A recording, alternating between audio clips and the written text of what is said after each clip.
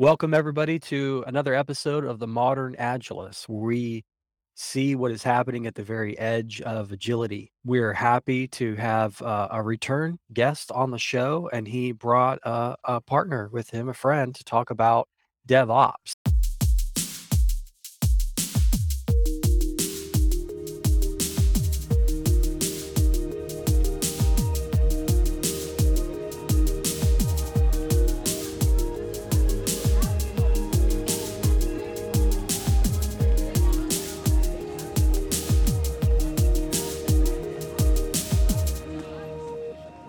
Now, for some of you who follow this show closely, you will know that we have talked about DevOps in the past. And okay, we're going into DevOps again. We want to go a little bit deeper on some issues and unpack the idea. And it is an idea that DevOps may itself be the very evolution of Agile. So, with that, I have our guests introduce themselves again for people who maybe didn't catch the earlier episodes, and we'll get into things.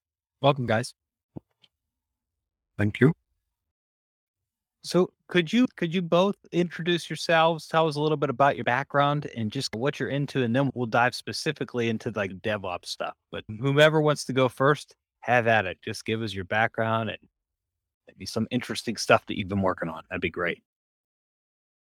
Yeah, let me kick off because I'm the returning guest here. So my name is and I'm an Agile coach and a Scrum Master in Denmark. And today I've brought my colleague Søren with me here, who's also doing Agile works. I'll let him talk for himself. So what I'm doing right now is organizing programs in an Agile manner in a very large global company building wind turbines. So I'm having fun with software and non-software issues with regards to Agile. And on that short note, let's hear from Søren. Yeah, sure. So my name is Søren Pedersen, and I'm a part of the company called Building Better Software. I'm a co-founder of that small company. My background stems from IT going back 15 years, where I met Rasmus the first time around. And since then, I've been in the high-end business of audio and TV, so Bang & Olufsen. And my journey in Bang & Olufsen was very much DevOps before it really became DevOps, I think. We did a lot of test automation across hardware, mechanics, and software, and so on. And maybe we'll dive into a few cases on that part later on in this session. Mm-hmm. And then I spent a few years with Lego, a pretty well-known company in the world, where I ran, you would say, the DevOps team of the marketing department, delivering Lego.com and the IAM functionality, etc., for all of Lego's services online. And then I've been independent consultant in my own company since then. Wow. That's great. We have two experts here with us, Justice. So how do you want to dive into DevOps? Okay, Justice, I'm going to ask the question so you guys can set me right. Okay. Almost every time I get to, and I'm a DevOps outsider, I understand principles and I recognize certain names and tooling, and I understand principles of CI/CD, continuous integration, continuous delivery, and that stuff. And when I get exposed to a conversation with DevOps with other folks, the first thing I want to know is, what's your tool chain? What's the tech stack? And always the conversation really starts so much before that about cultural changes and those type of things. Could you guys maybe unpack like why that is? I know I have an article from you, Søren, in front of me, 5 easy ways to kickstart your DevOps transformation. And again, you go through several points of this is important, get this tied up, focus on this. And only at the very end do I see that tool chain I'm used to, you know? Yeah, so I think I'll pick this one up, Rasmus, and you can just join in. I think in my experience, many people missed the point that Jim Kim actually pointed out. Jim Kim is quite a person in the DevOps community and has driven a lot of this work. There are 3 key principles, right? First of all, you want to create flow, right, from left. So this is where Agile has really been accelerating things and done a really good job for many years, more than 2 decades down the road. And then the second principle is to create feedback and feedback loops. And I don't think the technical part has been that prevalent, but people were catching on to DevOps is really stepping into this, and we see some huge technological differences from 10, 15 years ago, where today you can get really rapid production feedback and actually react to it in your development part. So I think that's the part people really pick up on, because they got the agile part settled, as I see it today, really. And then finally, you of course have the whole cultural aspect in the third way of the steps, and that is to build a culture of continuous experimentation and learning. So that's why you take the retrospective parts and then inspect and adapt parts from Agile again and wrap around it all. But the big difference is really the technology part, providing delivery and so on. And I think that's why it's driving the discussion. Yeah, and of course, totally agree on Søren's points here. And that's how it is when you're partners.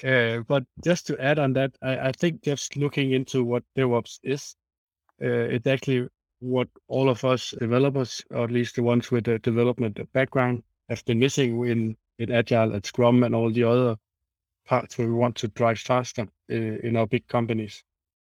So for the first time, we're actually focusing on building stuff and doing it the right way, and also focusing on deploying the stuff to people who want to use it. Just looking at when we implement Scrum and Agile stuff, it's normally done by business people or process consultants and so on. So they have a natural tendency to look into how do you make the process work, how to build the right product backlog and so on. But looking at the DevOps stuff, we start looking at why does the technology not follow when we want to change the way that we deliver to the business.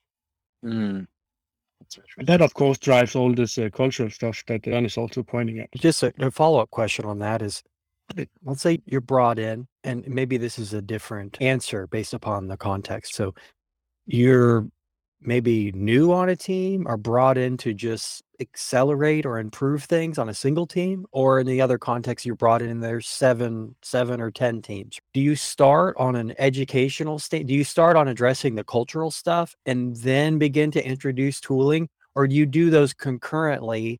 What's your thought on that? What's that rollout look like from a strategic standpoint? Currently, I'm part of transforming a business with approximately 700 to 800 people where we're implementing DevOps. And we've developed a maturity ladder for that purpose. And we really start with the first step, which is, can we deliver software fast and efficiently? Because if you can't deliver software, you can't really be agile, can you? Because if you have 2 or 3 months of test and the end of your work, then you have an issue. Then we also aim to build in the whole measurement capability. I believe that the COMS principles, where M in that statement really stands for measuring. Because if we don't know how we're performing in our operations, how we're going to correct our product to perform better for our customers and operationally. And then the third part we draw in is actually what we call blameless postmortems.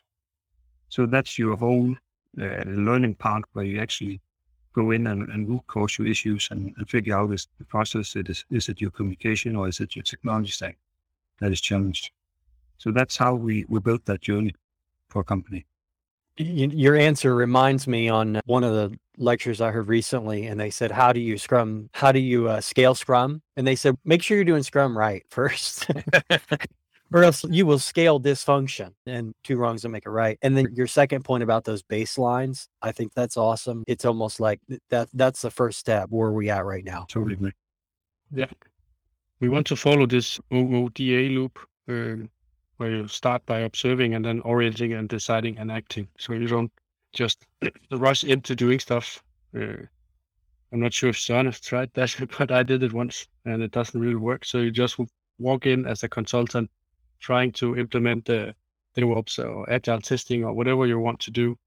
And then as you go along in this process, you figure out that the people are not even developing the stuff in the right way. So teaching them more add-ons before they're actually having the right mental foundation to do it is totally wrong. It'll end in a big disaster.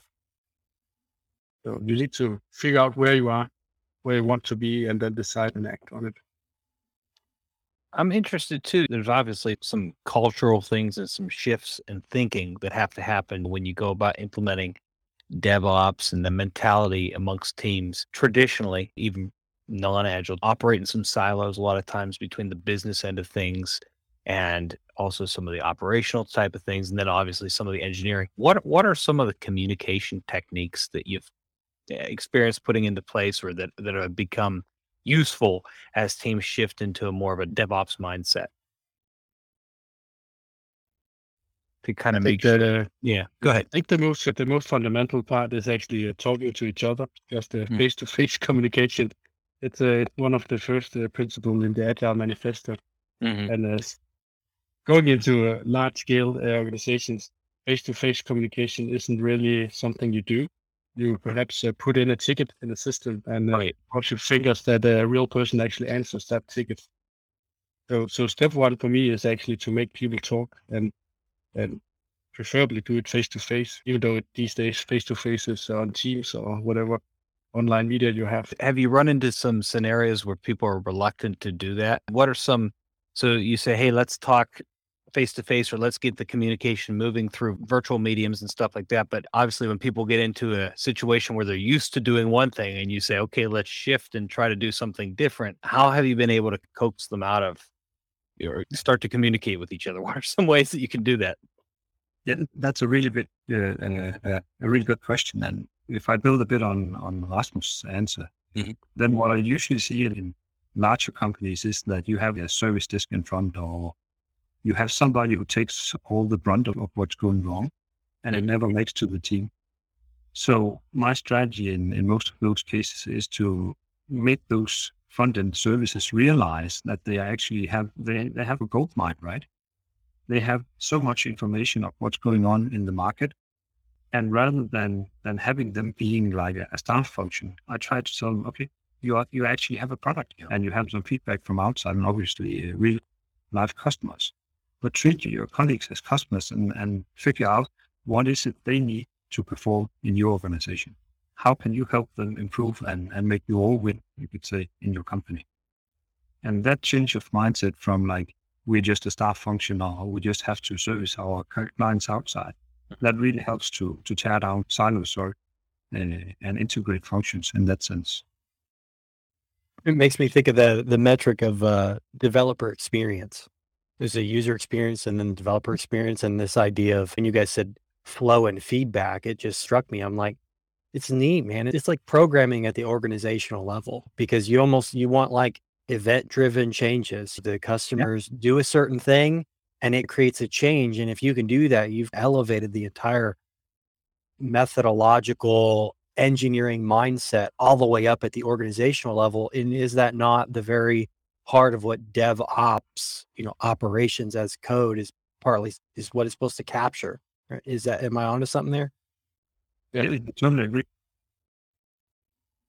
I also totally agree. And also sort of going back to our last show on this building organizations. That's awesome, because that's still what we want to do, build our organization. And just a thought I had while Søren was talking is one thing that we want to achieve is always to make sure that when you have these internal barriers, that you never expose your internal processes to your customer, no matter if it's an internal customer from another team or if it's an external customer, a real customer buying stuff with real money. And exposing the internal process means that if you're not able to solve the issue yourself, then figure out who can do it and help the person asking you, instead of just saying, oh, it's not my issue. You have to talk to someone else, sending emails back and forth, because that'll slow down everything 10 times. And now we're back to this cultural change, right? So people normally get an email in saying, could you help me with this? And he replies back, it's not my area of response. Okay, so what do we do now? And the real way of handling that is talk to each other, figure it out, and then solve the problem for the customer at hand. So I'm glad Rasmus, you brought up that point again, because that really ignited my imagination in our last talk, this idea of like organizational Legos, and then coming back to those lean principles, that every handoff is a waste. And so you don't want the ping pong. You want more of a functional kind of patterns. So that's good stuff. Yeah. Yeah, and that's also totally what DevOps is about. So that may be on a different level, but at least from the way that I see DevOps, what we want to achieve is a full stack group of people working in a team who is able to develop new stuff while also doing all the operations work on it. So whenever they deploy something and then put it into production and get a user to use it, if something fails, they also have the responsibility to fix it and adjust accordingly. So it all ties together into this that also Søren mentioned earlier, that we really want to build software, and that's what we're here for. So DevOps is a gold mine to dig into. And just to throw something out there just real quick. Sorry, Rick. No, good. Okay. We've been saying for a while, past few years, because me and Rick, we often find ourselves straddling between two worlds, between source control and then layers on top of that of project management. And we've been saying, like, listen, the whole project management suite of tools and approach is going to collapse down and become a part of source control. It's going to be a single entity. And so in the same way that DevOps is like your entire operations as code, we think management piece is going to probably be consumed by DevOps as like a mental model for it. And there's even some people who can't say names that are talking with GitHub right now about them putting out a new project management layer directly integrated with source control in a way that hasn't existed before.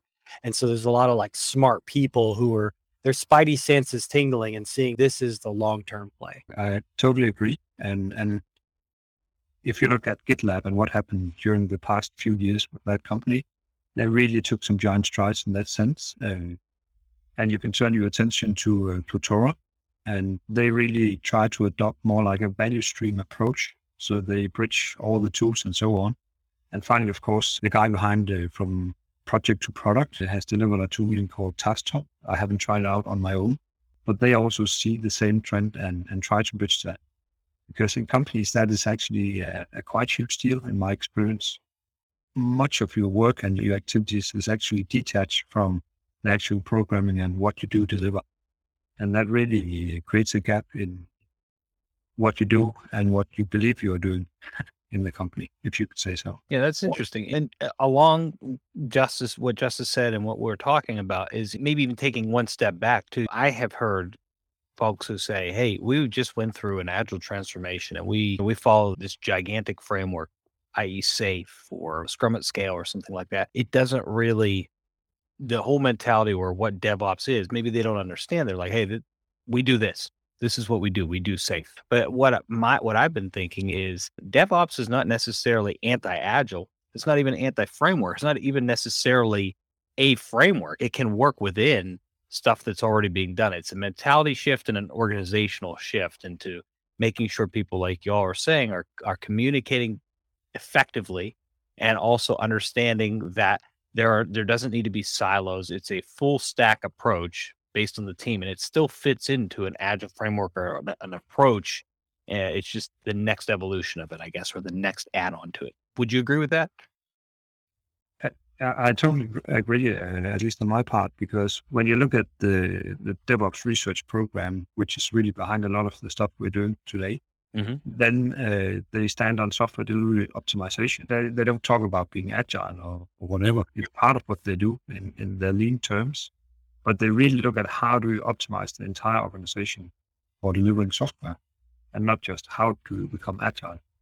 And I think there's a big shift in that part, at least from my experience and my view. I think one of the challenges DevOps have right now is that it's called DevOps. So it really quickly gets the technical sense right. It's developers and operations, and we're really doing a holistic change of the organization to deliver software and technology. But that's just my take on it. That reminds me, we had a guest some time ago, because you're like, it's not just developers. And we had a guest on that talked about, what did he call that, Rick? He called it was like the man on the street as a developer, but there was like there was a term he used. It was the citizen developer. And he was saying with the advance of low code / no code tools, that basically every subject matter expert or business minded person suddenly becomes a developer. And so what you're saying is some of these terms get old. And I wonder if it's the mindsets and the mental models and the tools going all the way back to like lean, XP, Kanban, Agile, value streams. DevOps. Like it's really those toolkits of the mind and their application at an organizational level. That's when all the good stuff is unlocked. Yeah, for sure. And I think, at least from my experience, one of the challenges, so if you step into the whole lean domain and agile, mastery is actually a quite significant part of achieving your goal, especially if you look back to the Toyota production system and so on.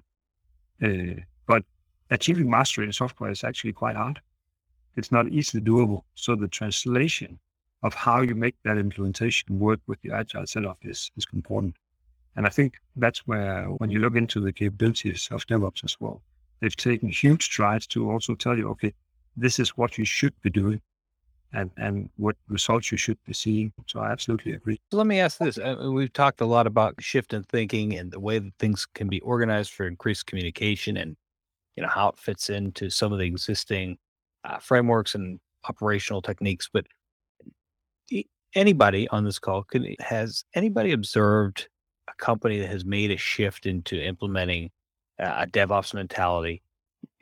What are some practical case studies or maybe examples of, wow, we saw an increase in this area or by this amount, or we've seen a difference in quality or delivery or customer satisfaction by doing this? Do you have any examples that you can offer? We did it back in an organization I was involved in, and what we did there was actually pretty much what Søren also described earlier with regards to this frontline service desk and so on. So we started by closing that one down and having all tickets and inputs and everything coming directly from the customers into the team. So they became the first level. And the immediate response was that the team was overwhelmed by a lot of things, but it also made them aware of all the things that they should do to improve the experience of the user of the system. So by pushing that into the team, so they sort of put their own hands on the stove or whatever you call it. So they felt the heat. Whenever they pushed something into the production system, they could see people reacting to it or perhaps even not reacting to it, and then do a proper response. And by doing that, they also became aware of what the consequences were of what they were doing. And it's also, again, gave them an opportunity to grow as a team, more or less. So they started being more focused on what will the end user experience when we push this out. Mm-hmm. And on top of that, they figured out that the traditional way of doing deployments, which at least from where I've seen it, is to fold forward all the time. So when you put something in production, you try to fix it. And instead they got a bit more into this way of thinking that we need to also be able to roll back, and that without putting words on it, make them aware that they actually have a CI/CD pipeline that they need to focus on. And that, again, drove all of this DevOps mentality into it. But sometimes you don't need to put a word on it when you work with a team like that. So we removed the service desk, but that was actually perhaps more an economic thing that someone wanted to reduce some costs. But the consequence of this was actually quite beneficial because the team started to focus on it, on all the stuff. It sounds like almost because of the action that was taken, there was an increase in some more real-time feedback where the team was able to actually examine what was the result of what they've done. And they were able to focus on that. You mentioned the CI/CD pipeline too. They were able to, hey, look what we can do and look what it's caused. That's pretty interesting. Yeah, and on top of that, they actually started to care about the customers and users. I'm not saying they didn't care before, but all of a sudden that they had a lot of metrics they could put on a screen in the office. So they were pretty straight after deployment. They could see on the screen, oh, this new feature is being used. That's awesome. Let's call him and tell him that he's a good guy for taking it on so fast. So they got this excitement stuff back into the development world. That's interesting too, because I find that in traditional development, or even folks that are using just maybe like a Scrum-based model framework, something like that, a lot of times they're like, it's done, I've passed it off, and I don't know what's happening with it. It's just I've done what somebody has asked me to do, as opposed to it's done, and now I actually see if it's being used or not, and if there's a problem or if people are executing on it or something. That's pretty great. That's really great. Justice, I'm sorry, I think I cut you off. I was going to say, Rasmus, I'm so glad you gave this example, because I'm going to share this show when it's live with that particular timestamp with another group. because basically where I found myself is in a situation where there was a dev team that had a product. Okay. That product was live and they were asking for additional funding to create up an entirely different team to manage support for that.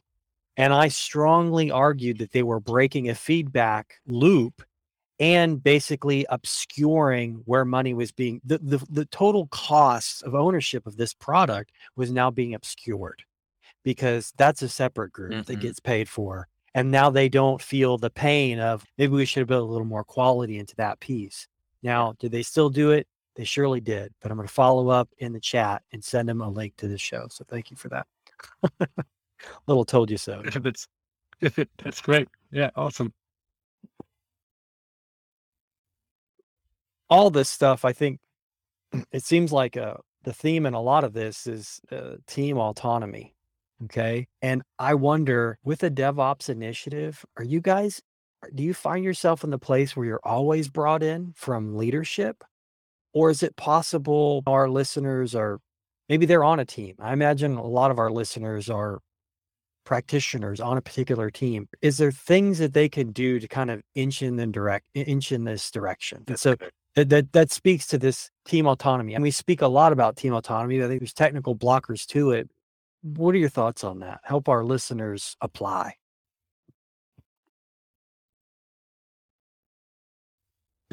And all went silent. Sorry, no softballs on this one, guys. No.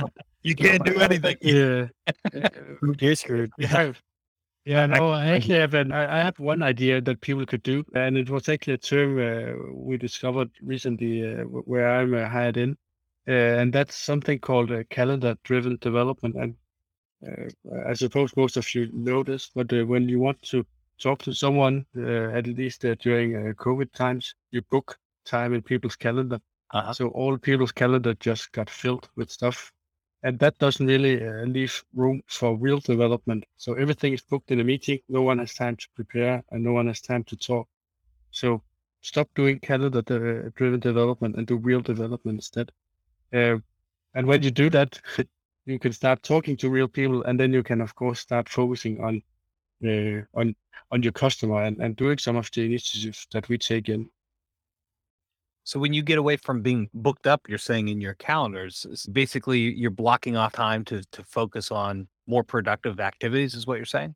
I'm trying to wrap my head around it. Yeah, exactly. So right now, at least in many organizations, people are running from meeting to meetings instead of having, I don't know, like back in the good old days where you had your Scrum meetings in the mornings and then you could work for the rest of the day. And that left a lot of time to, of course, developing the stuff that you needed to do, but also to focus on perhaps improving your pipeline and improving the way that you deliver the software and so on. So that's something that's more or less free of charge. You don't need to buy in Søren and I to do that. You can just do it. Yeah. We would, of course, like to come in and help you delete items in your calendar, but I'm sure you can do it yourself. That's great. I know I personally, even from a product standpoint, have had difficulty working with teams where it's almost, okay, they say similar to what you said, we're going to just have as limited ceremonies, sessions, meetings, whatever you call them, as physically possible. But then you find people's calendars get booked up to talk about stuff that they need to improve or tech debt that they need to tackle. And they end up not doing it because they're in meetings talking about doing it. That's really cool is if you can block that time out and be strict about it. Yeah. On that, go ahead. I'd like to add one point as well. So consulting quite a few teams across organizations, I usually come across the boy frog syndrome. So people have been doing their work for quite a while and they've stopped changing things that they spend a lot of time on, like support and so on, because they have technical debt. You're dipping your toes into that one as well. And I think many teams should realize that within their own scope, they usually can find the time or make the time to improve the software or the continuous delivery pipeline. So they actually get more time to do things. And that's something you really don't have to ask for in most organizations, I would say, because it's made back as fast as you pretty much implement these changes.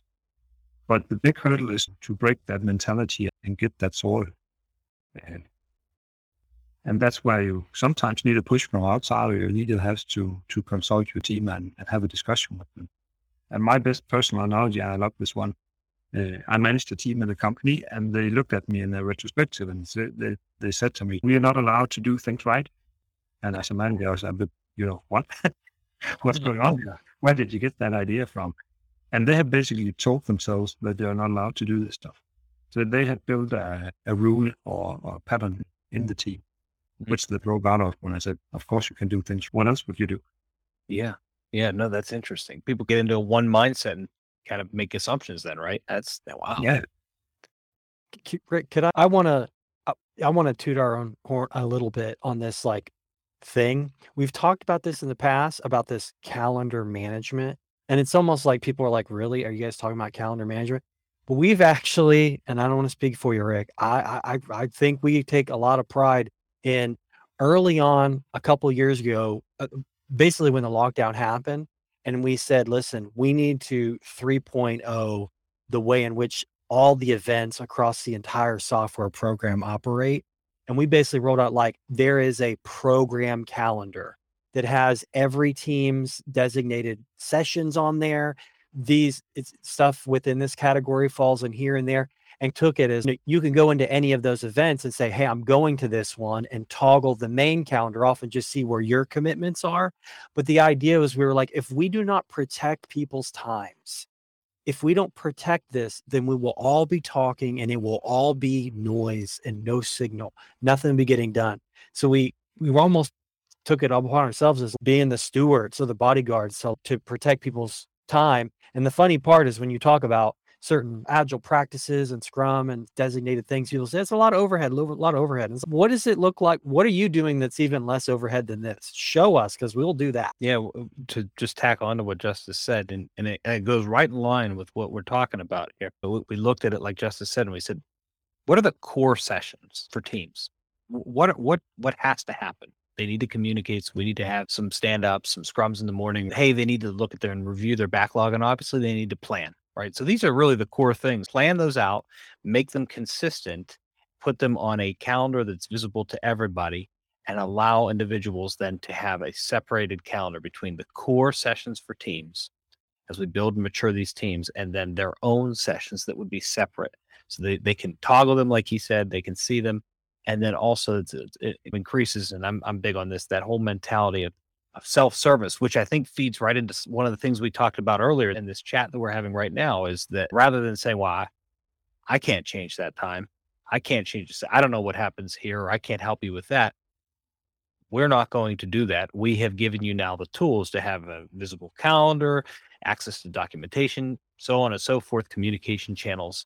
Now use it. Before, what would happen too is that prior to implementing some of these things and starting to think in this mentality, we would be that middleman, and it would be a bad pattern where people, hey, can you update this for me, or can you tell me who can help me with this? And so that very interesting that you brought that up, Justice. And from my experience, many engineers, to build on what you're saying, are pretty kind people, and they're very curious. So sometimes it's also okay to explain to people, it's okay to say no, or reject a meeting if they don't think they can contribute. Mm-hmm. I've seen many cultures where people just show up to large meetings and they just sit and listen, and then they walk out. Mm-hmm. And really, I think people should be careful about joining those kind of sessions. Mm-hmm. Much better that people call you afterwards and say, we really need your input, rather than spending multiple hours doing nothing in meetings. Yep. That was part of the impetus of that. Exactly. Is, hey, keep your personal stuff clear, and here's visibility into what's going on. You're welcome to go if you feel like you can contribute. And if not, don't go. Outside of some core necessary meetings, it's totally available to you, but not necessary. Yeah.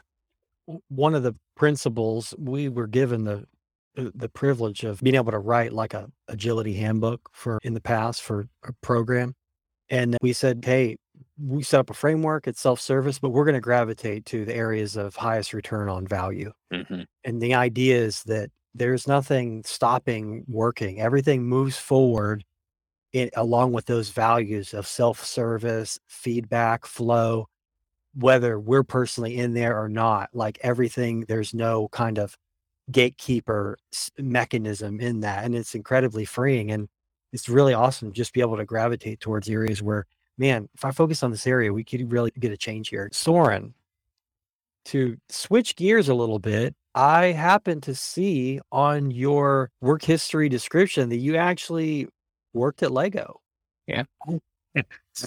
which is pretty interesting, given Rasmus kind of memeing on organizational Legos. Yeah. Well, I was going to say actually the introduction, but I totally forgot it that this time we actually have Lego Man on board. But hey, you know what, Rasmus, you still have one on him. You're in the movie industry, so Yeah, sure. Yeah. I'm the lead profile thing. Yeah, sure. that's wild. So to come back on track real quick, do you guys find that anyone is resistant to these ideas? Because I hear this and I'm like, yeah, this is all awesome. Let's do it. What is the mind that says, nah, I don't think I'm interested in that? Does that exist? Is it just about making the bandwidth for it? Or what's your experience with that? Usually when we gauge up organizations, we use like a maturity assessment, right? So we ask, are you doing stuff? And to what degree are you doing your practices like continuous integration and version management? But we couple that with the question, is this important or not? And in general, we see that people rate all of the disciplines quite important. But I've actually come across people who said, yeah, the customer will call when we have an issue. So I actually see that coming out, but it's usually from certain types of organization who have a quite long track history doing their stuff in a certain way. So they're set in their behavior. And they've perhaps had a good service department in front, a service desk or frontline support, right? But it does happen. And every time I'm like, are you real? Do you mean what you're saying? So it sounds like what you're describing is a habit. Yeah, for sure. It's a set habit. But I think it happens when you've been distanced too far from your customers for too long. So you don't have a relation to who you are serving actually as your customer base.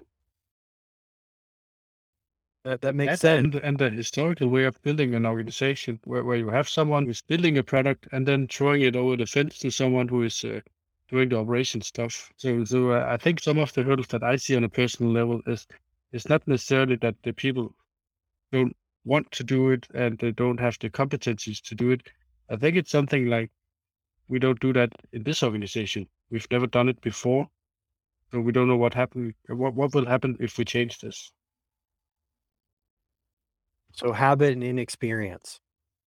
Yeah. Let me ask this too, maybe along those same lines. As we kind of get closer to the end of our conversation today, I want to ask too, we've talked a lot about cultural changes, shifts, and stuff like that, all incredibly important. I think we even alluded to CI/CD and some of the stuff that a lot of people talk about when they start talking about the shift to DevOps and the mentality behind that. But one of the things I asked earlier was, hey, can you give me an example of how an organization has changed, made this change, and the impact it's had? But let me ask from the product side too. When you were giving an example earlier, we were all talking about how people start to care about what they're working on, and they have that more instantaneous feedback, and they get to see what people are doing. But have you, once this has come into play and organizations start following this mentality and this methodology, have you seen them restructure their product offerings? Obviously, you hear about infrastructure as code, microservices, and stuff like that can move things forward. But hey, this is fundamentally wrong. We've done this the wrong way. And now that we're doing DevOps and have these capabilities and these feedback loops, we need to readdress and revisit the entirety of the thing and go about doing what we're offering differently in terms of the product. Have you seen that? Have you experienced that at all? Yeah, at least I can say that I've seen it, but primarily in the financial industry here in Denmark, at least, where they're very, of course, cost efficient and want to save every penny or Danish kroner they can. But they actually quite early in all of this Agile and they were thinking, found out that we need to break down the walls between having a business department and an IT department, because that's step number one, sort of on the big scale. And that doesn't really necessarily have anything to do with DevOps, but it has something to do with all of this breaking down the barriers and making sure that when you are your business side discuss with a customer what needs to be built, then he doesn't need to go through a pyramid of hierarchies to reach actually a development department who's able to do the stuff. So when these big organizations start to change into something that perhaps smells a bit like a business agility, that they actually also gain some of the benefit and tying them close together, and business understands why IT is slow, and IT understands why business can't decide, and customers can see the result of all the frustrations when it comes out in the end. And so that's on a very big scale of actually doing the same part as we want to do on the low level technology stuff. Yes, So I like what you said. It kind of smells like business agility, where you start to implement some of these properties, across the organization, not just on the individual teams too. That's interesting. I like that. I like that saying. yeah, I think I have a case which is slightly different, but and pretty relevant for the realm of DevOps nowadays. The last few years, we've really dug into the whole part about digital platforms and building strong internal platforms in the DevOps community to drive innovation at a business level. Mhm. And back in 2008, when I joined doing the high-end audio and video products, we shifted from a one-off development model for developing, for instance, an entire team to having some really strong platforms, and also in terms of audio products. And we went from basically 2.5, 3 years, as I recounted, for delivering a new audio product, to building multiple audio products on an audio platform within 9 to 12 months. And that's really what the business and DevOps is aiming for right now. But I think that's a benefit of being in an engineering company and in a production industry, where the software domain is a bit more lacking on that part for now, at least. Mm-hmm. And that made a huge difference in our ability to innovate and output products in the market. Very cool. That's great. Those are both great examples. Thank you. I wanted to give you guys both an opportunity. I know our last talk with you, Rasmus, we said, what's the concluding notion? I think we landed off with like organizational Legos, right? It was one of them. Okay. Now, for our listeners, I want to give you guys the opportunity to maybe level set on some expectations, because what's funny is it seems like so many teams, when you talk about some of this stuff, they say, maybe that's for the big boys, that's for the Facebook and the Googles, but we're 1, 2, 3 teams or whatever. If for someone hearing this, that's like, man, I'd like to get a set of eyeballs on our organization, what's the right scale that would be fitting to contact you guys? What this question is, I'm trying to set you guys up for basically a plug of what you're doing and what would be the appropriate reach out to you as far as at what scale.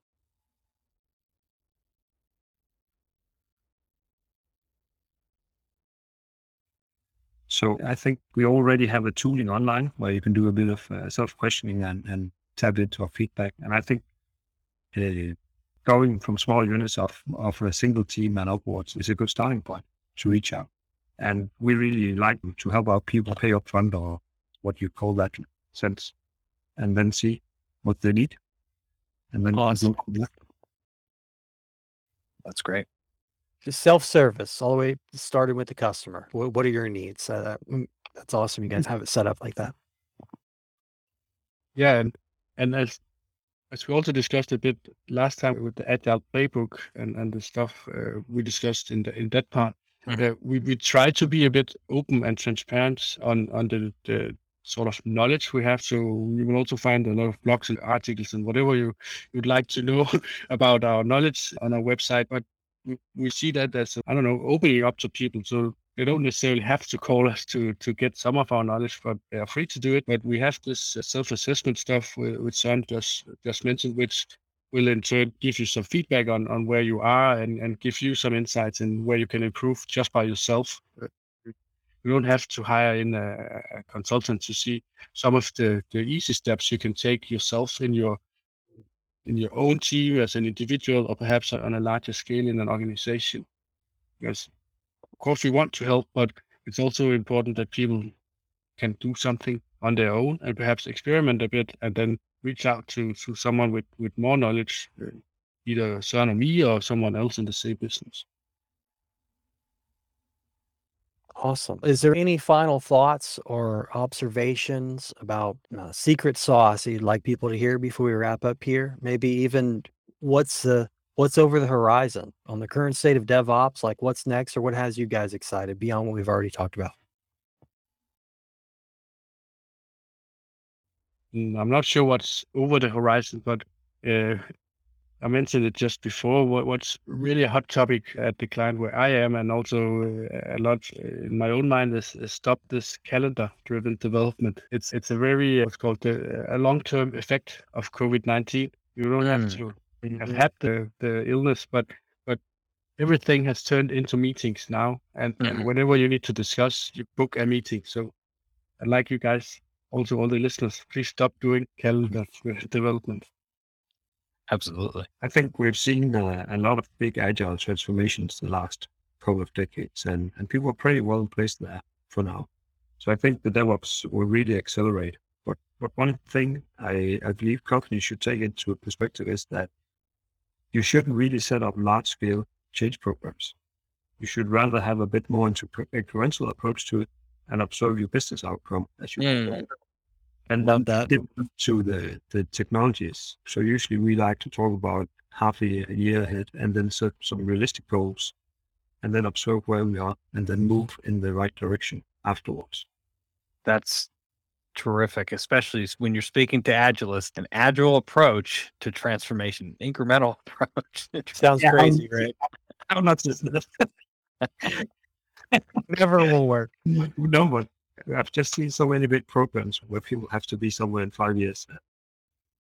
They somewhat make it, but we also see quite a lot of failures. This has been great. I thoroughly enjoyed this. Again, we have to have you back again. We could have you all as recurring guests. It's just always a pleasure to talk to you. And it's been nice meeting you, Søren, too. So this has been great.